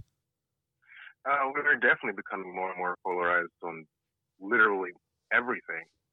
I'd say the difference of your example is what I mentioned before, where there are cases of taking our societal values and projecting them backwards on people. Most times that doesn't happen. An example of doing that in the benign ways, like if we judged our parents because we rode around the back of station wagons with no seatbelts. That's something that society. Oh yeah, we did. That was fun. Inherently evil or morally reprehensible. Now, if we were judging them morally, that was a terrible thing to do. That is ahistorical, right? Most things that people are revisiting and reevaluating historical figures on aren't things that are that benign. There are things that are consistently on a moral scale that there are people that know better and people that don't know better and people that talk about it. I think that's what I have on that. So what's happening is not unfairly judging people through our lens. Let's use this as a jumping off point, and let's get into the Jewish aspect of this. We are, after, called Jewanced and not nuanced. So let's go from the more general to the more specific. A lot of people in the American Jewish community, the more conservative, small c conservative they are, and certainly Israelis, as they're watching this, and Israelis are following this very closely without a lot of the nuanced understanding, something comes up oftentimes, and that the Black Lives Matter movement is anti-Israel, anti-Zionist, and maybe even anti-Semitic. And so we support the cause of equality and ending racism, but we cannot get in line with anything this movement has to do. This is something I see in the Jewish news, in the Israeli news. I hear it from a lot of people. First of all, is that true? And second of all, should it matter? One, not true. Two, shouldn't matter. But I guess to go into more detail, personally, I find it a little ridiculous, as I've said in several different places, that as an Orthodox Jew, I'm expected to show up to Orthodox Jewish spaces, to show up for Team Orthodox Jew, to show up for Jews and Judaism, despite the racism I've encountered, the racist strains in certain communities or trains of thought. So I'm not sure why there's this inherent demand for pure ideological cohesion to be able to stand behind Black Lives Matter. I had a second thing that's just escaped my head. If you could repeat the question, I could maybe get back to it. Well, so you answered why it shouldn't matter, right? If there is an anti-Semitic or an anti-Israel strain or voice or even element within this movement, but is it? I think, is that a voice, and is it a strong voice within the Black Lives Matter movement? So when it comes to that, it's a complete lack of nuance and conflating every movement that uses the phrase Black Lives Matter as being the same thing, and as Black Lives Matter itself being an organization and not a movement. That's like saying that's like a group of Asians, each one saying, no, I'm Korean, I'm Japanese, I'm Vietnamese. And someone saying, oh, I can't hang out with them because they're all Chinese. Like, well, no, we're all Asian. We might resemble each other a little bit, but we have distinct different things that we just happen to be under this larger umbrella. And you're confusing, you're not associating with all of us because you're confusing us with something else that's completely different, but also under our umbrella. So unconfuse us, please. All right. So a large amount of the take that Black Lives Matter is, anti-Semitic or anti-Israel, is actually not about Black Lives Matter. The rhetoric will say, oh, Black Lives Matter platform in 2016, criticizing Israel, et cetera. Hang on. Go back and explain that, just because that's what a lot of people are referencing. So let's go back and talk about that for a second. Yeah. So in 2016, the Movement for Black Lives, which is sort of an umbrella group of other Black Lives Matter affiliated organizations and collectives and enclaves, produced a platform, a 40 bullet point sort of platform. One of the bullet points was calling on America to remove itself from all international conflicts that it was involved in. And a footnote of that bullet point of the larger platform mentioned Israel as an example. We're looking at this now on our screen. That's where that comes from. There's people saying, oh, Israel was the only country mentioned in the manifesto. There's several countries mentioned up and down in several bullet points across the entire platform. Secondarily, Black Lives Matter has its own platform that is separate from that completely. So Black Lives Matter is its own sort of organization that is affiliated with the movement of Movement for Black Lives. Is its own organization affiliated with the movement of Black Lives Matter. But Black Lives Matter never had that platform or said anything like that. Are people in Black Lives Matter, not the organization, but the movement, even aware of this? Yes. This is a constant talking point that gets refuted all the time. It's like, no, this is moving for Black lives. No, I'm not talking about within the Jewish world. Forget the Jewish world for a second. No, I'm talking within. I'm talking within Black Lives Matter. Okay. Themselves. Please expand. And people affiliated with the organization. Secondarily, this is sort of an offshoot of the tepid response to Black Lives Matter when it first arose during Ferguson by mainstream Jewish organizations. When it first entered the sphere, Jews largely were not there. The groups that were there were pro-Palestinian groups and Palestinian groups. And so it's really just the pro-Palestinian rhetoric is really just, a professional courtesy of support back to the people that showed up when Black Lives Matter first showed up. Jews, the first Jews that showed up at Black Lives Matter were not organizational, they were individuals, and they were, again, also pro-Palestinian causes. Then afterwards, organizations joined in, and they were also pro-Palestinian causes. The Zionist, pro-Israel organizations and individuals dragged their feet in support, said, oh, this isn't a thing, all lives matter, we shouldn't pay attention. And once it got a groundswell, there was no more room at the table, and that was sort of used an excuse, oh, we're not joining because it's anti-Israel. Well, we didn't join in the first place. That's why just to clarify here, pro-Palestinian sort of base. Just to clarify here, what you're saying is that the reason that this paragraph, and we're looking at it, and first of all, it's completely inaccurate factually, but it parrots the anti-Israel movement. I don't even like calling it a pro-Palestinian movement because it's just more anti-Israel than anything. I'm not going to read it here, but we can put up the link on the show notes, and people can read it for themselves. You're saying that it was a courtesy to the let's call it pro-Palestinian anti-Israel movement that showed up. Is the average, I don't know if you can call it the black activist, right? The African-American activist who's fighting for African-American rights in America. Do they even care about Israel? No. Actually, I remember personally when that platform came out, me and some friends of mine were baffled as to why anyone affiliated with Black Lives Matter was then wading into the murky waters of international social politics when there's enough things in our backyard to deal with. Right. That's not really on the average person's mind, the average African American's mind, not here at all. But what's interesting is that paragraph is written by Rachel Gilmer, who is Black and Jewish. Black Lives Matter, one of the founders, Alicia Garza, also Black and Jewish. And I think if we want to talk about that, I think a problem, it's sort of presented in general that Jews of color in America, particularly Black Jews, who have sort of ambivalent feeling on Israel aren't really Jews and don't really care about Israel. The problem isn't that Black Jews in the diaspora don't care about Israel. The problem is so many Black Jews have been so thoroughly disenfranchised from racism in the Jewish community that they're offered no stake in its future or in the ongoing safety of Israel. Interesting.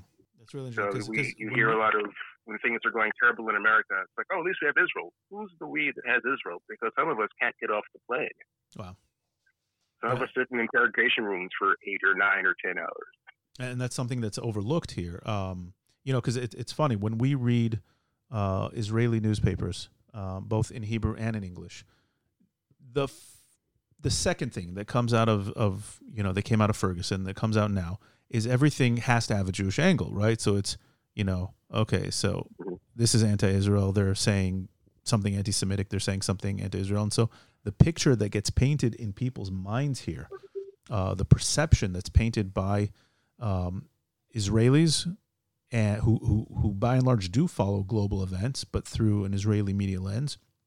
But also I think the more small C conservative Jew you are in America, you're also reading more Jewish media. and everything has to have a Jewish angle. I get it, right? You know, the Forward doesn't report the news like the Forward or JTA. They don't report the news like the New York Times. They have to have a Jewish angle on it, otherwise there's no point. And so what's the Jewish angle? Oh, Black Lives Matter is anti-Zionist, it's anti-Israel. Or, you know, there was an element within it that's even fully anti-Semitic. And so that paints this conception that this whole thing is anti-Israel, anti-Semitic. And what you're saying is it's really not true. No. Do you see elements of Jewish racism towards the black community in going in that direction? How do you mean?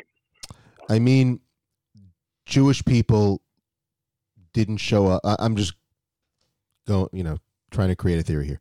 Jewish people didn't show up in Ferguson as quickly as the Palestinians showed up in Ferguson. They weren't there. It created a sort of a paradigm that came into fruition with this mention of the Palestinians in many places in this document.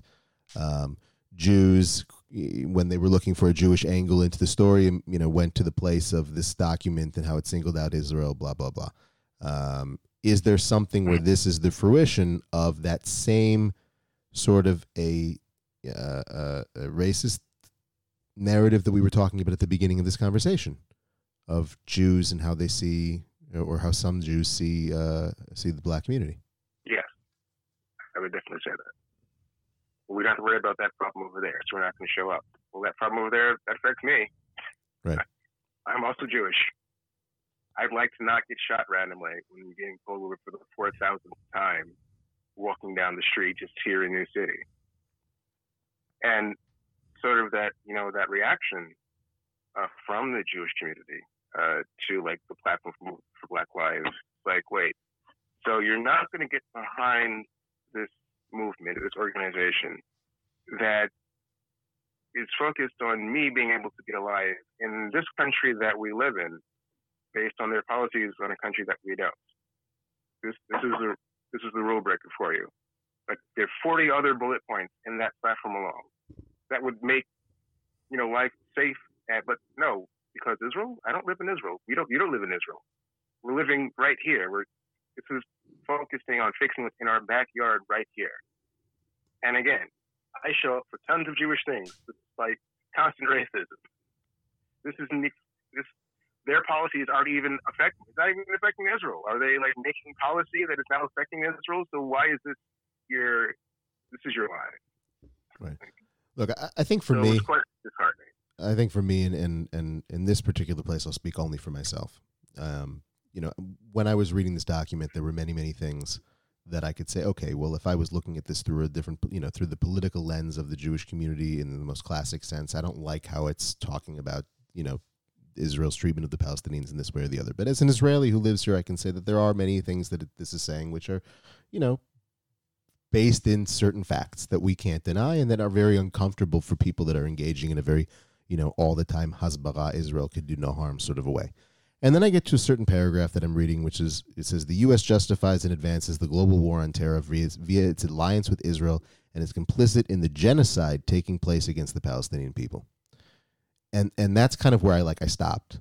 And I was like, genocide? Wait a second. And that's where this lost me.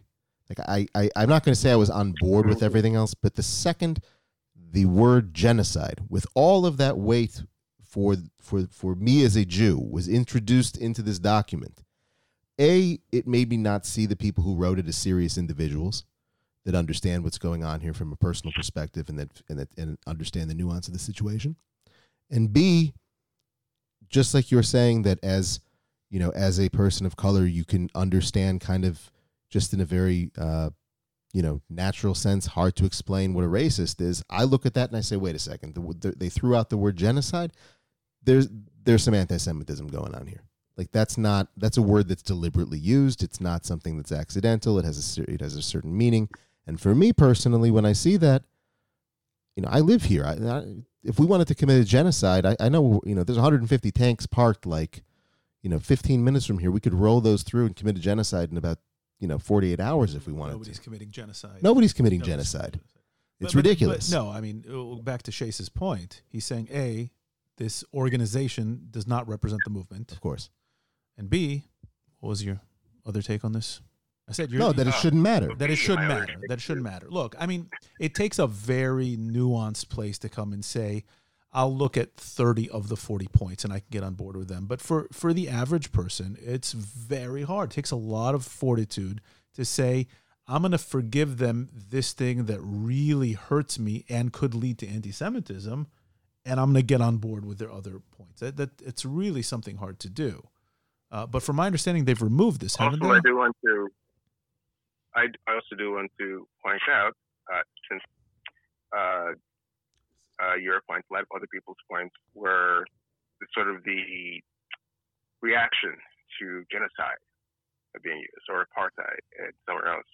But there is room to be made for that argument according to the United Nations definition of what genocide is, under which case both Israel and the United States would fall under that definition. Of committing genocide? So if we're genocide, according to UN definition, actually, let me see if I can pull it up. Go for it.